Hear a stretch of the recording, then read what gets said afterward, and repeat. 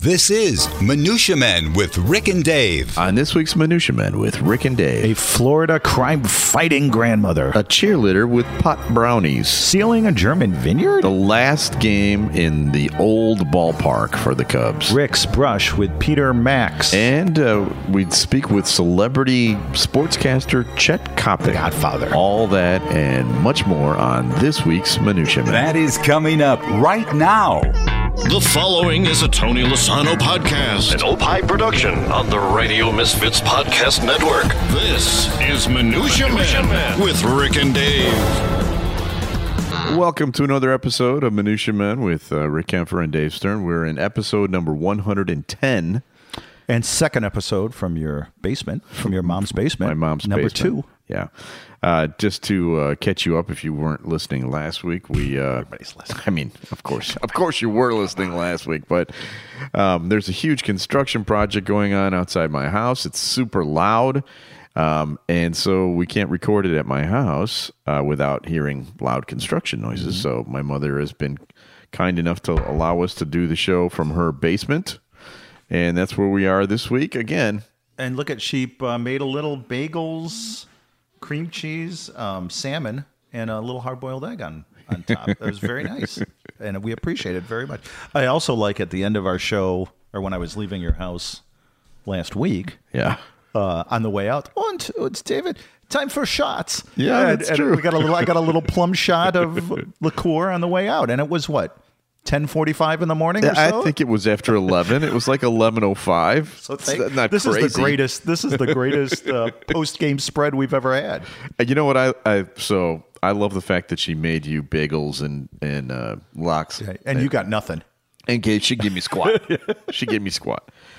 What time is Dave coming? Dave will be here, around 9:45. Okay, well, I'm going to make him some sandwiches. Okay, that's very nice, Mom. So we're sitting here in the basement. Oh, there's my mother right there. I know. What's up, Mom? His door keeps opening, closing, and opening on his trunk. Oh, your trunk door keeps opening and closing. Is it? Really? Well, Quite a while already. Maybe it's in his pocket or something. Yeah. is it open or closed now? It appears that I have my fob in my pocket, and I was hitting the little button. I guess. What do you call that? A key fob. A fop? Fob, F-O-B. I don't know what it stands for. All right. Well, I closed it. Okay. It's a good neighborhood. What are they going to steal? There's nothing there. Thank you. Yeah, you probably have a bunch of books in there. Yeah, but Yeah. All right. I'm sure everybody will leave their $20. Yes, please close it, Mom.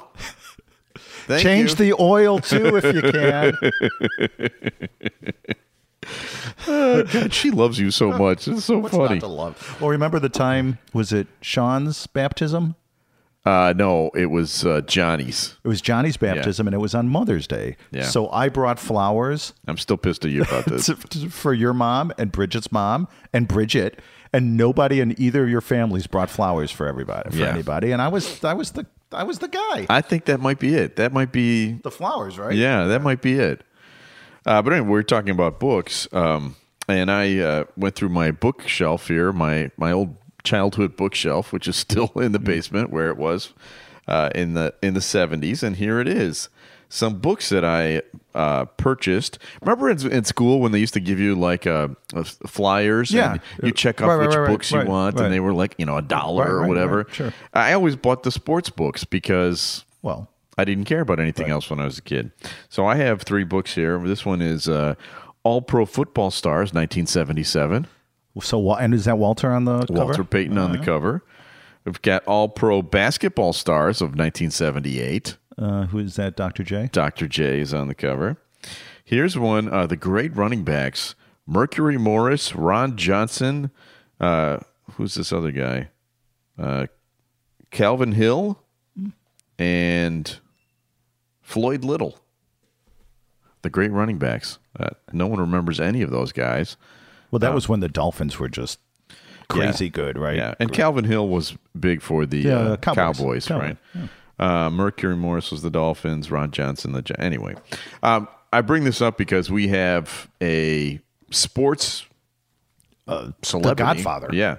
Godfather of sports talk in Chicago, Chet Kopic. And I think he's going to actually even talk about some of the players that we just talked about, too. That's right. At least one of them. Right. That's a tease. Yeah. We won't say which one, but that's coming up in just a bit.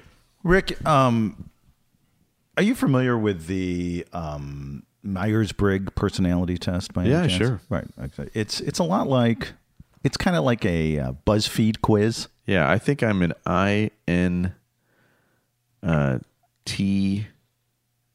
Oh, wow. No. You really remember? Yeah. Well, I'm an ISTP, Yeah, okay. That makes sense. and I'm referred to as the mechanic. Let me read. I want to read you what my results are. Okay. And I had to take this from my teaching gig.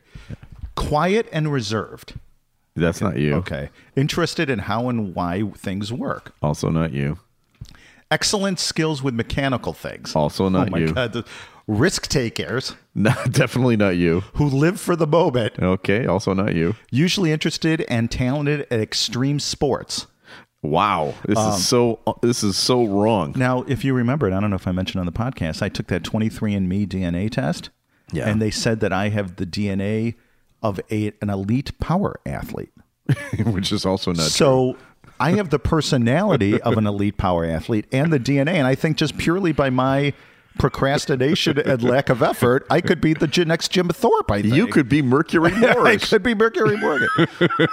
Uncomplicated in their desires. Now, that is true. Yeah. I mean, I got the bagel and Yeah. the lox platter. That's pretty Right. much all I'm looking. Detached and analytical, and they excel at finding solutions to practical problems. So, not so much. Yeah. I don't think this is a particularly good representation of who. Yeah, I am. no, that's very bad. I whatever I am, it's only like 2% of the population. I think it's INTJ or INFJ. I am an ISTP, but the I is for introverted, Yes, I'm definitely an I. and so am I. But Yeah, no, I'm not. yeah. I'm not introverted. No, you're an E. Yeah, I'm the elevator guy. Hey, how you doing? I'm Dave. That's true. Well, elevator guy, do you have any minutia this week? Do you got the Florida jingle handy? You know, in that? I actually could not find the Florida jingle this morning. I don't know why. It's gone. Well, it's probably because it's been some time since we've had a story from Florida. Yeah. This comes out of, now I think it's pronounced Titusville, but I like calling it Titusville. I know. Headline, Florida grandma scares off naked intruder by popping her dentures out. Okay. According to WF. By the way, that's a great headline. I don't even need to know what the story is. That is a great headline. So, according to WFTV, Axel Rivera, age 28, this is not the grandmother, this is the accused, was wearing a two-piece jail outfit and a pair of flip-flops when he faced a judge Friday afternoon on charges of burglary and exposing sexual organs, which was 3 times more clothing than Titusville police said Rivera was wearing when he was discovered on Penelope Peterson's screened porch at around 2 a.m. Okay. Doesn't give the age of Penelope Peterson. She's a grandmother in Florida, so 38, 39. I always look first, Penelope said. I opened the blinds and said, "What the hell? That's not my cat." Yeah, that's for sure. Peterson, who once worked in security and law enforcement, decided she'd give the intruder a fight. Okay. Okay. She popped out her teeth. "Grandma got no teeth," she shouted. She shouted, "Grandma has no teeth." Wow. And again, at Rivera's first appearance hearing, the prosecutor said alcohol may have been a factor. So she yells, So he ran away after that? "Grandma got no teeth," and scared the crap out of Because, him. there was a hooker that used to proposition me on my way back from the Hancock when I was working overnights at the Loop. And that was a unique selling It point. was. It was like a feature. She's like, "Hey, I got no teeth." So this grandmother is like a Florida crime-fighting superhero. Yeah. Denture lady, right? Well, I love it. I thought of a couple of other Florida crime-fighting superheroes. Okay, all here we right? go. Are you ready? Yeah. Old left-turn signal guy. Very good. Okay. Helps law enforcement apprehend criminals by getting in front of them and confusing them with his constant blinker. Okay. That's good. I like it. public diaper changer lady. Mm-hmm. She uses dirty diapers and throws them at criminals, mostly at a Walmart or a Walmart parking lot. All right. And this is my favorite. I'm not a racist guy. Okay. Confederate flag wearing crime fighter who starts every conversation with, I'm not a racist, But I'm a student of American history. That's why I have this Confederate flag. So there you go. That is our Florida story. okay, I have one from Michigan, and here's the story, Dave.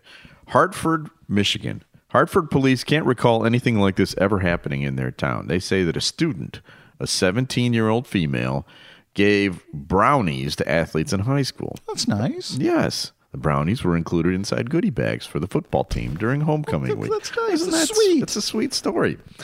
However, the principal mentioned they were getting some tips in about possible brownies that may have been laced with marijuana oil. He said that the high school got a tip through their tip line that a 17-year-old cheerleader brought pot brownies to school for some football players. And here's the kicker. The leftovers then were used to sway votes in an effort to become the homecoming queen of the school. That's just good. That's just good marketing. Like, right I'm there. not saying this as grown-up Rick, but 17-year-old Rick, You've got my vote. a cheerleader with pot brownies? I mean, where do I vote? Where do I vote for hope? The only thing better would have been maybe, and this is 17-year-old Rick, maybe a French maid with a bottle of peppermint schnapps, or a naughty librarian with a frosty mug of German beer. Right. A 17-year-old Rick. Right. Now it would be 55-year-old Rick is offended by the concept of this. You'd also. My daddy's got a liquor store. Cheerleader with the pot brownies. Oh my I mean, God. come on. Oh my God. Come on. If she's not the homecoming queen, I don't know who is. Right. Then the terrorists have won. Yes, exactly. Rick, we got a winner, buddy. Okay, who is it? Michael B. from Georgia. Oh, I love Michael B. What he did is he retweeted and followed us on Twitter. Yeah. And that's all you got to do to win. That's It's true. pretty damn easy. Yeah. He picked himself an Amish Chicago coffee mug, and I said last week that we were running out. Yeah. Don't worry, found another box of them. He's also won Rich Kings back in the game. Okay, that's a good one. And we've got Chet Kopic coming up later on, another Yeah. sports icon. That all ties in. Also, he wins every ticket stub I have from my 2018 home games from the Cubs. Now, they're not worth anything, but they've got pretty art on it. Yeah, how many of those did you go to? Well, I didn't go to any of them. I sold all the. I sold Yeah, most it's a of hard them. one. I'm tearing up at the heartwarming nature of that story. And he also picked up John Records Landecker's book. Records Truly is my middle name. Not the Hall of Fame edition, because we're not made out of money here. Oh, this prize package is easily worth near $50. I would think so. And again, all you got to do is retweet and follow us. And don't forget to subscribe to us on iTunes, Google Play, iHeartRadio, Stitcher, Podbean, wherever all great podcasts Potable, can be found. Schnippity Weepy, and all those. So there you go. Okay. I got something else, Rick, and this kind of is part of your people. You might appreciate this for your, because of your ethnic background. Thieves steal entire German vineyard. I'm trying to picture how that is even possible. Well, let's be honest. You people and other people's land. Yeah. You like to take other people's land, so Yeah. this is not Again, completely. every single week. Every single week. Police in southern Germany are looking for thieves who stole an entire vineyard of grapes from under their noses. The criminals. Now think about this. Germans. Yeah. Efficient. They These are. are efficient They are. criminals. They made off the field full of grapes by running a professional harvesting machine over the entire vineyard. So like Klaus and Schmau just said, okay, once this is what we're going to do. We're going to get big machine. No one's going to know the different. And they did. And they took the entire, all the grapes. What kind of grapes were they? They're white grapes used to make Riesling. Riesling. I'm sorry. Yeah, Klaus, I'm thirsty for some very sweet Riesling wine. What was most galling to the police is the fact that the vineyard does not lie in some remote hillside, but right next to a car park of major supermarkets and the outskirt of the village of Dierdersheim. Yeah. Oh, and what is he doing with the harvester? It's none of our business, Hildegard. Right. Well, because what it is he looked like he was supposed to be, or they looked like they were supposed to be there. Yeah. Right? You know? Yeah, cool. So there you go. Well, that's a lot of hot grapes. It's a mastermind. It's a criminal that is brazen. And so we tip our cap. Make it look like you should be there.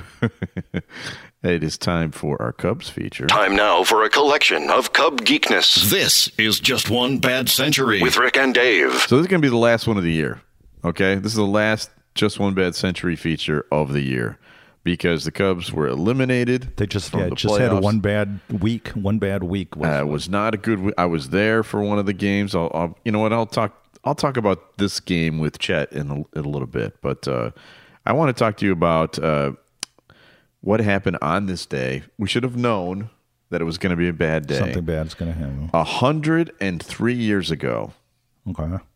in 1915, Okay. the Cubs played their final game at West Side Grounds. All right, that had been their home since 1893. It was considered a fire hazard and a safety hazard because it was made of wood and it was falling apart.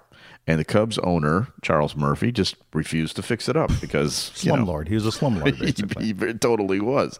And he was despised in Chicago. Attendance had gotten so bad that year that the Cubs were the third highest drawing professional team in Chicago, behind the White Sox and the Federal League Whales, who played at what is now known as Wrigley Field. Okay, so the Cubs were drawing third. The Cubs were third, yeah. Okay. Yeah. Despite its sorry state in 1915, the West Side Grounds had seen the glory days of the Cubs. The 08 and the 06, 07, 08, right. and 1910 all saw World Series games at that ballpark. It's where Tinker, Evers, and Chance played their entire career together. And on this day, they stopped playing there, and they tore down the fire trap, and they moved on to a different field. So did they move on to Wrigley, Wegman Park or whatever? Or no? Yes, they went across town. And by the way, they were also a West Side team. They were not a North Side team at that time. They moved to the North Side and have been there ever since. Well, as you know, I am not a Cub fan by birth. I do know that. But I was rooting for the Cubs. And it's not like I'm not some small petty man anymore, which I am. Yeah. I had a financial interest in Yes, exactly. So for them to win. But I have to be honest with you. I was upset when they lost. And I thought to myself, you people have been Cub fans for all these years, and you keep getting punched in the gut like this every year. How are you still a Cub fan? It was Dave, 2016, we won the World Series, so don't you forget that. barely. You lost 3 of the games. Okay, all right. Time now for a collection of Cub geekness. This is Just One Bad Century with Rick and Dave. I already played that, didn't I? All right, so now we're recapping. Let's go and play this one. A random name pulled out of Rick's bowl of brushes with celebrities. Mixture, collection, selection, assemblage, medley, assortment, variety. Time now for Celebrity Potpourri with Rick and Dave. All right, this is the part of the show where Dave reaches his hand into the Costco jar, which is now in its third location. Right. Third Yeah, location. it was at your house first, and then it was at my house. It's like and the Stanley Cup. It travels with it. It's like the Stanley Cup. That's right. So go ahead, reach in and pull out a name of a celebrity, and I will tell the story of having met that celebrity. Oh, I'm interested in this one. Peter Max. Do you know who that is? Yeah, is the artist, the 60s artist. Yeah. He was famous. I have a poster from him, I think. A signed poster from him. Yes, that's the story I'll tell today. Actually, I got a signed poster for you and for me. And while he was on the air with John Rutgers Landecker. While he was on the air with us, he sketched some stuff while he was on the air, sketched us, and gave it to us after the show. Wow. Which that's like Picasso paying his his restaurant bill. I went on his website, I don't know, 6-7 months ago, and he's selling some pieces for like $50,000. Wow. So I wonder if that's worth anything at all. He might be a celebrity minute guy. Oh, we could get him on. I'll reach out to Peter Max. Yeah. He was famous for doing the pop art in the 1960s, the really flamboyant, really colorful stuff, like Yellow Submarine. He was involved in the Yellow Submarine project, stuff like that. So if you ever see Peter Max, know that Dave and I own some of his work. Right, which may now be on eBay shortly because I forgot about it. But that's all I got on him. But we do have somebody standing by here, Dave. Another celebrity. This will be our Celebrity Minutes, and we do have audio for that. Time now for the Celebrity Minutia Minute. Hey, you got a minute? Celebrity Minutia Minute with Rick and Dave. Okay, joining us now on the phone, the godfather of sports talk radio, maybe the man that invented the entire format, Chet Coppock. How are you, Chet? Well, Mr. Kemper, Yes. Mr. Stern, How are you, sir? with both of you. What's new in your world? Well, I don't know if you heard, the Chicago Cubs kind of didn't quite do what we thought they were going to do.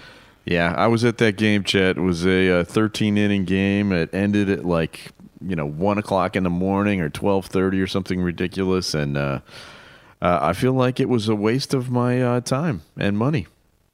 Well, I don't blame you, but, who would have thought in our lifetime we'd see two ball clubs celebrate in consecutive days victories that advanced them in the playoff environment at Cubs Park. Yeah. I mean, that was strange, number one. Number two, I'm getting tired of people bum-rapping Joe Madden. I don't always agree with Joe, but, I mean, he can't be held accountable for the fact that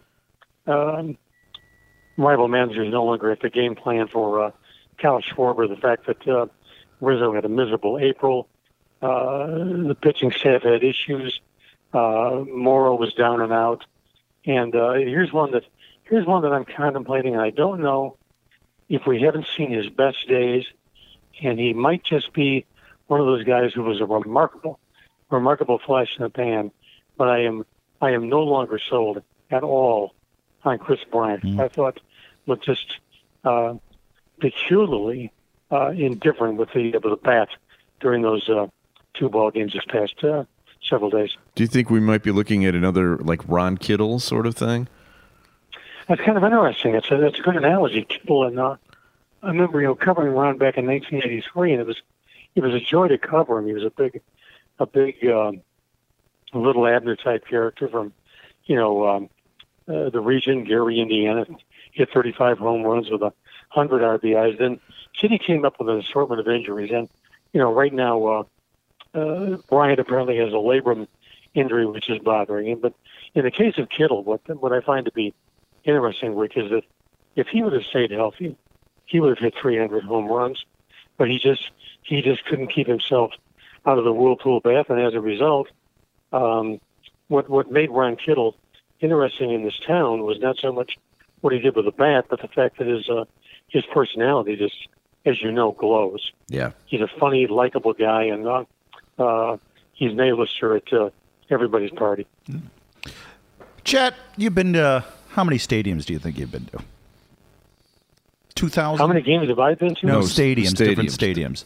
2,000, 1,000? How many stadiums? Just ballpark. How many stadiums do you think? Wow, if we added up all the basketball, baseball, football, hockey games I've been to, it's got to be about 1,500 to 2,000. Which of those 1,500 is the worst stadium you've ever been to?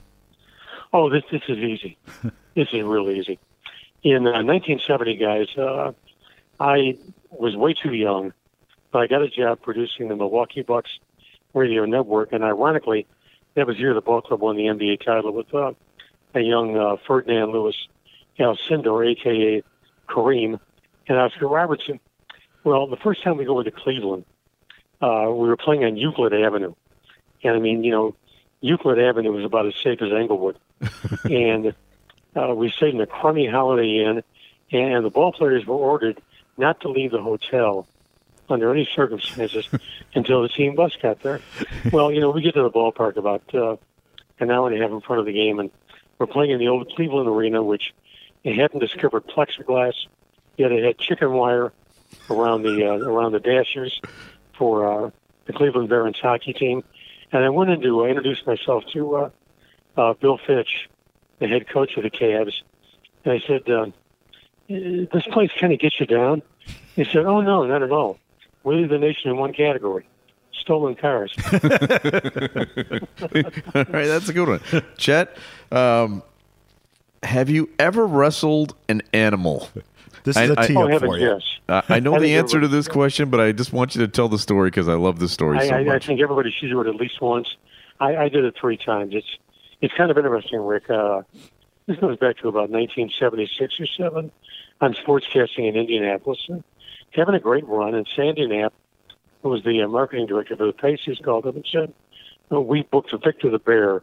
Would you be willing to wrestle him?" I said, "Absolutely." And I said, the only demands I have are, one, I want to go on last. I want all the other cognacs to go on before me. I want to go on last. I then called up Dick the Bruiser, legendary wrestler who lived about 5 blocks away from me in Indianapolis. And I asked him if I could, borrow some trunks and some a jacket and other things. And he gave me a Roman, even like a Roman helmet to wear. And I got one of our secretaries, a cute gal in our office, to be my slave girl. We went out, and the crowd booed like crazy. And I had told Ruffy Silverstein, Victor's trainer, that I wanted to lose in about 15 seconds, and then have him give me a couple of flying mares and a forearm smash, and then let the other people pile on me. And it worked. It just Wait a second. Wrestling is fake? Wait, what? There's a scoop for you. All right. So, truth be told, I took a dive against the bear. I love that story, Chet. What was interesting was Philadelphia was in town that night, and Julius Erving saw me wrestle the bear. And ever since then, whenever I've seen the doc, he'll always ask me this question: "Are you still wrestling bears?" But that was genuinely fun because the bear is drugged, he's declawed. All he's really worried about is sucking down Coca-Colas. So I figured if I was going to wrestle him straight, it would be boring. So why not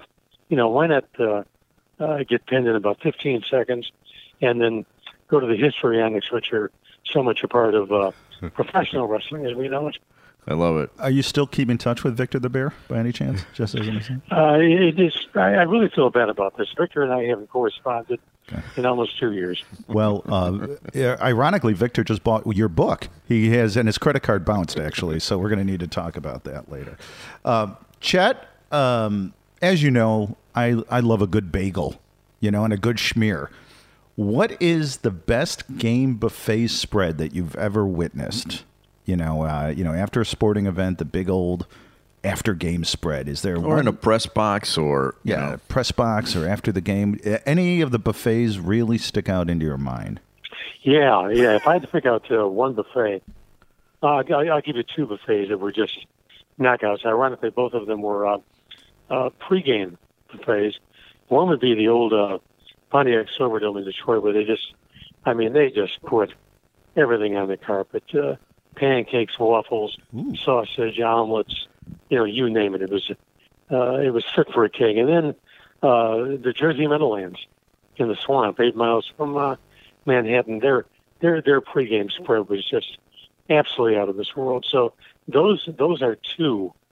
And I remember years ago in Old Chicago Stadium, the press room was on the north side of the arena. And it only for dinner it only sat about 8 people. So guys would get there early just to get something to eat, and inevitably, if you didn't get there by 6:45 for a 7:30 tip-off, all the blueberry pie was gone. Yeah. Well, that's a bunch which, in of my crap. opinion, was a genuine bummer. All right, now Chet, you've been on the air in one fashion or another for over 40 years. What is the biggest gaffe you ever made on the air? Wow, that's interesting. Well, first of all, I don't do well with chicken. That's right. That's a famous on the old moment. loop. I'm interviewing Tommy Lasorda one night, And Tommy never answers a question in under 12 minutes. And so Tommy goes into his answer, and we'd had food brought in from Old Bigsby Sports Bar and Grill, and I'm gnashing on a chicken breast and take a real big bite, damn near to choke me. And Tommy, lo and behold, answers a question in about 15 seconds. and I'm going, Tommy, is Wednesday still capable of being a quality third baseman? That's one. Now, this is even better. When I'm on Sporting News Radio, this is about 2002, 2003, I'm doing a Sunday night show. And now imagine this. I mean, you talk about good karma landing right in your lap. We had an engineer who was leaving. That was his last night, and he walked in to say goodbye. I'm interviewing the media critic from the Los Angeles Times about something having to do with ESPN or something like that. And lo and behold, he goes into his answer, and what do? Once again, take a big bite of chicken. But it's only going to get better, guys. I mean, this is just the warm-up. We're in the prelim. We're advancing toward the main event. I choke on the chicken. Oh, you do Mama Cass. I start pointing toward the window to my engineer, the two engineers, and my producer, all of whom are engaged in conversation, not listening to a word I'm saying. And I fall on the floor. Oh, my God. And this engineer who was leaving that night came in and gave me the Heimlich maneuver, and I swear the chicken popped out of my mouth. Must have gone 15 feet. Wow. And I got back to doing the interview with the fellow from the Los Angeles Times, and he said to me, "Are you sure you want to continue?" Did you have any more chicken afterwards? Like after the interview, did you get another big old... Oh, sure. I mean, once the interview was done, we went to commercial break. You got to get back right on that horse. I had a couple of thighs and a leg, and, it was dance to the music. Now, we have just witnessed perhaps one of the best Chicago Bears performances in history. What is the worst Bear quarterback that in history, or it's certainly one that you have witnessed? We haven't got enough time. Yeah. Okay. I mean, there have been so many bad Bears quarterbacks. Now, most people of a certain age will say Bobby Douglas. Not true. Bobby was poorly coached. He was really meant to be a fullback or a tight end than a quarterback. Yeah, he almost rushed for 1,000 yards one year. You can't say he was a bad quarterback. That was 1972. He played the Raiders in the final game of the year, and I think he came up 34 yards short of 1,000 yards. It used to be funny because Abe Gibran, who was coaching Bobby in the early 70s after Jim Dooley got fired, Abe had a real interesting way of motivating Bobby. Bobby was really a nice guy, and he had kind of a tender side. He was really a lovable guy, as he is. And, Bobby would drop back to pass, and, he'd go through his progressions, and, Bobby wouldn't find a thing because the Bears wide receivers were all in wheelchairs. And Abe would just yell out, "Run, you donkey!" I mean, that reminds me of a great story about Abe Gibran. We have time for Sure. It. It would have been about 1970, and Hugh Hefner opened up a theater over at Dearborn and Division, called the Playboy Theater, naturally, and he began booking European art films, which, commercially speaking, you're not going to go very well with European art films, but he did book a film called I Am Curious Yellow, which was the first film shown in Chicago, I believe, that had full frontal male and female nudity. So, I took the girl I was dating and we went, and the film was just absolutely laborious. I mean, I fell asleep halfway through my first box of Milk Duds, and I look down to the bottom row of the theater, and I hear this. I hear this guy snoring like he's an elephant, and I said to my girlfriend, I said, "That's Abe." And so, film ends, house lights come on, Abe is still sleeping. I walk down and go, "Abe," and I pat him on the shoulder. "Abe, you got to get up." Abe looks at me, and I swear he said this. Don't tell Hallis I was here. I love that. So you've interviewed just about every athlete, anyone associated with sports over the last 40 years. Who of all those people that you interviewed was the biggest jerk? I have to give you two. One would be Will Clark. Oh, good. I'm glad to hear that because I Absolutely. hate him. Absolutely a miserable SOB. Just rotten to the core SOB. And the other one, he would give you good material once you got him, but he was such a pain. I remember, for example, when MLB went on strike back in '81, the night before the strike began, the Yankees were in town playing the White Sox, and I wanted to go over and get some quotes. I was with Channel 5 in those days, which meant I could actually pay the rent. And I went to Reggie. And Reggie, I'm not kidding, he looks at me and says, only 18 people have hit as many home runs as I've hit. How many people can do your job? 18,000? Wow. And I said, all right, Reggie, you win. Now, give me 3 minutes. And ironically, he did. He was very good. But, I mean, Reggie could just be, he was a character. He was flamboyant. He was fun to watch, but I mean, he could be just absolutely miserable. I can see why Billy Martin and Thurman Munson and all the Yankees in that area just couldn't stand the guy. Yeah, well, those are two good ones. So I do a soccer podcast. I know you're not a fan of soccer, but you've obviously seen soccer players flopping. Where they take a dive. Oh yeah, they roll around like, oh, I'm so hurt. And they're terrible actors. It's a joke. It's one of the things about soccer that I don't like.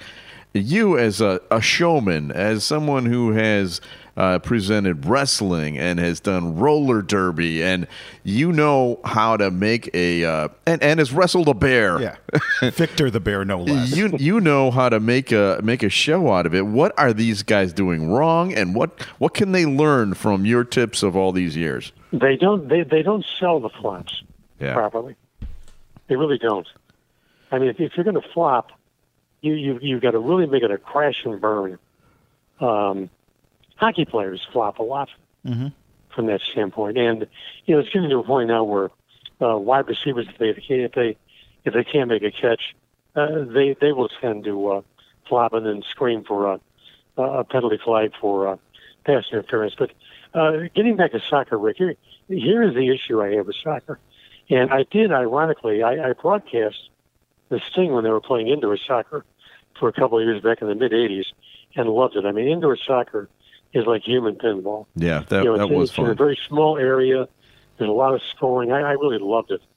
But the issue I've always had with soccer is I just don't feel like our country is the best country. See the World Cup, for example. Yeah. So I think people like me and for that reason, a lot of people in general see it as being a sport that is at its best on the other side of the pond. And so as a result, there's a feeling that, no matter whether it's Real Salt Lake or Chicago Fire or whomever, that it's really not a great quality product. But the fact is, it is a quality product. I mean, I think I would like soccer a lot more if I hadn't grown up and began playing youth football when I was 6 years old. Yeah. Which is about 12 years before a kid should begin playing football. That's true, too. And football is losing popularity among youth because of the dangers of the sport. But it is. But I mean, people talk about the end of football, and the game is not going to survive. There's too much TV money. There's there are too many kids in Florida, Mississippi, Alabama. What, you're going to walk into Texas and tell Texas to drop football? Good point. They'll string you up. They'll start aiming Colt 45s at your sternum. So football is always going to be around. However, we will continue over the next decade to see even more rule changes to the point that I can see a day coming where you will no longer be allowed to tackle a quarterback. You'll only be allowed to grab him. Yeah. I can see that coming.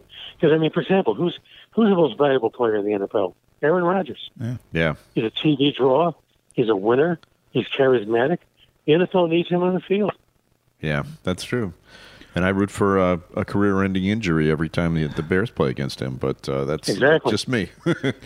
Chet, you've had a long, wonderful career. What is your biggest regret, other than doing this podcast, Chet? What is the biggest regret that you've had? Oh, listen, in the great scheme of podcasts, I've done about 925 of them. that were weaker than this one. Oh, well, In fact, that's high praise. This one's on my A list.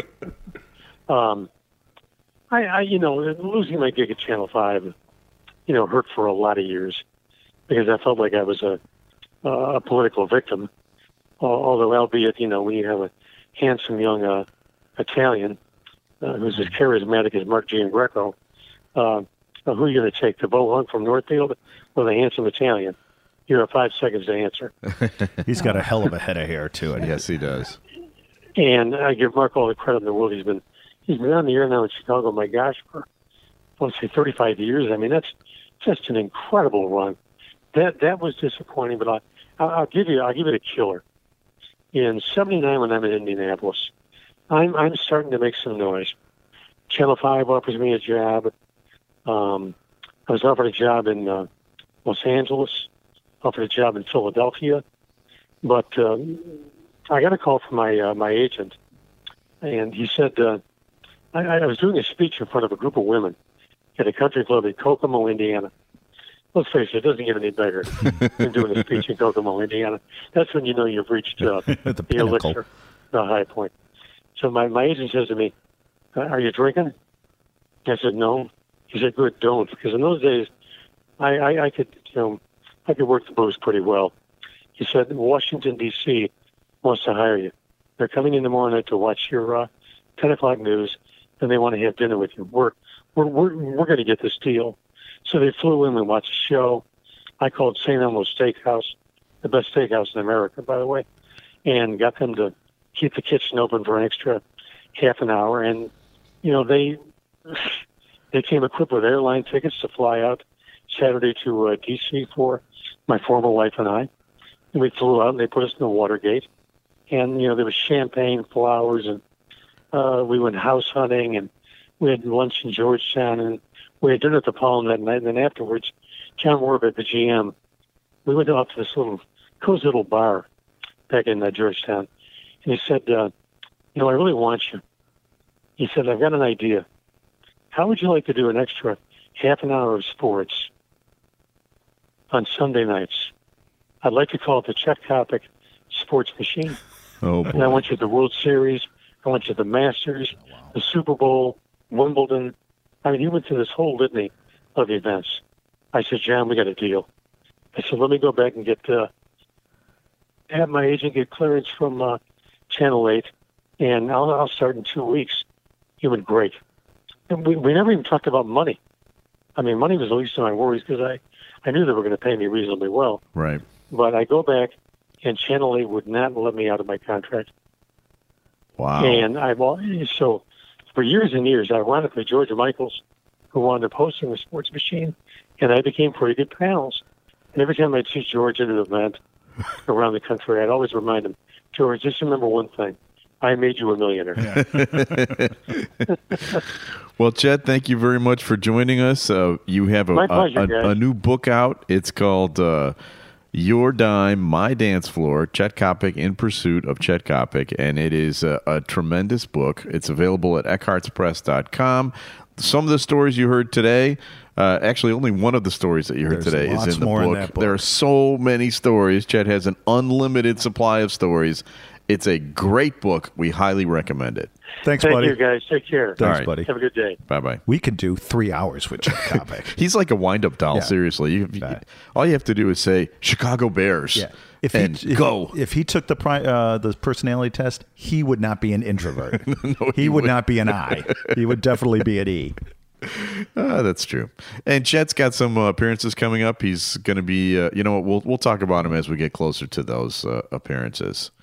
Do you have anything you'd like to say in closing to our beloved listeners? Well, thank you to your ma for the bagel. So next week, she's not going to be here while we're doing the show? Oh, my God. Party. Oh, my God. Hey, invite your high school friends over and we'll have a party. Oh, that's a great idea. We'll do a risky business thing. You go get some Augsburger beer.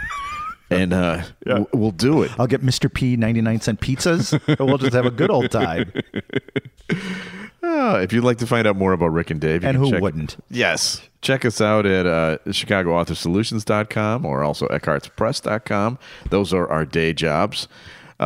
We are produced by Tony Lasano, the best producer in America. The executive producer of Opie Productions. We are distributed by Ed Silla of the Radio Misfits Podcast Network. The best distributor in America. You can email us at minutiamedpodcast@gmail.com. The best email address we in got America. a thank you email from the gentleman that you sent the Records Truly Is My Middle Name book. And he, the winner of our $10 contest. The winner of our $10 contest. You sent some sort of a fake $10 bill or something.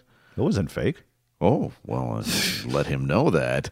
But we will be back again next week with another episode of Minutia Man. The preceding was a presentation of the Radio Misfits Podcast Network. Find our other great shows on iTunes, Stitcher Radio, and at RadioMisfits.com. Thank you. Thank you. Thank you. This has been a presentation of Opie Productions. Tony, can you shut up? If you missed Los Anno and Friends, here's what you missed. I'm Rokan. Do you like to talk about politics? I actually don't. Politics, the problem is I have no problem discussing politics. I just don't like discussing it from that left-right paradigm the way that talk radio does it. Right. You know, where most of the hosts are either, very far to the right or very far to the left. Right. Most of them are very far to the right. And I grew up in this business, so I know what the trick is. And this is before talk radio was actually a political force in the 1980s. Yeah. I would say that 2/3 of the conservative talk shows in America don't believe anything that they're saying. Yeah. They're doing it solely to agitate so they can get phone calls. Right. There's a couple things that worry me about the future. I'm getting to be an old man because it's like all of a sudden, back in my day we didn't have Armenian girls having sex with black guys. I was like, what? What are they talking about? I don't know. And this is not against the Republicans or conservative philosophy because I happen to vote Republican more than I do Democrat, but I vote for both. Yeah. But I'm a centrist. I could see both sides of it and I decide who's got the better idea at that moment that I think is going to be better for the future. It's not always the same thing. It's not always some sort of dogma. The left dogma doesn't make any sense to me, and most of the right stuff doesn't make any sense to me. Well, I've always said MSNBC and Fox News, neither of them are news channels. They're entertainment channels. Oh, it's all entertainment. But people perceive it because they put the label news on it and present it like news. Right. And it's like, no, it's just talking points. The Federal Trade Commission should do something about that. It is completely entertaining. And I've worked in cable news, and I use that term loosely. I worked with Glenn Beck. I know. Do you think that Glenn Beck has any... I was his fill-in when he was at CNN. Yeah. To bring this around full circle, he was a morning DJ in Phoenix. Okay. Glenn... as a showman. I mean, he didn't get in this for the politics of it. Right. I think Rush truly believes what he says. Really? I do. I always thought of him as more of an entertainer than anything. No, I think he really believes it. And he's entertaining at doing it. He's very entertaining at doing it. And he could do it without calls. Right. But that's the point. That's Very few guys can do that. Right. Everybody in conservative talk radio has a first and last name. That's just like the same thing. Hugh Hewitt and like Lou Lewis. And there's guys. I mean, literally, there are guys that Tom Thompson. It's like, really? You think we're that stupid that we can't remember your name? That you have the name of yourself twice? You should have been Roro. Assholes. Radio Misfits. Get more Lozano and Friends. Lozano. Now on Lozano.com. Good luck trying to spell Lozano or whatever it's called.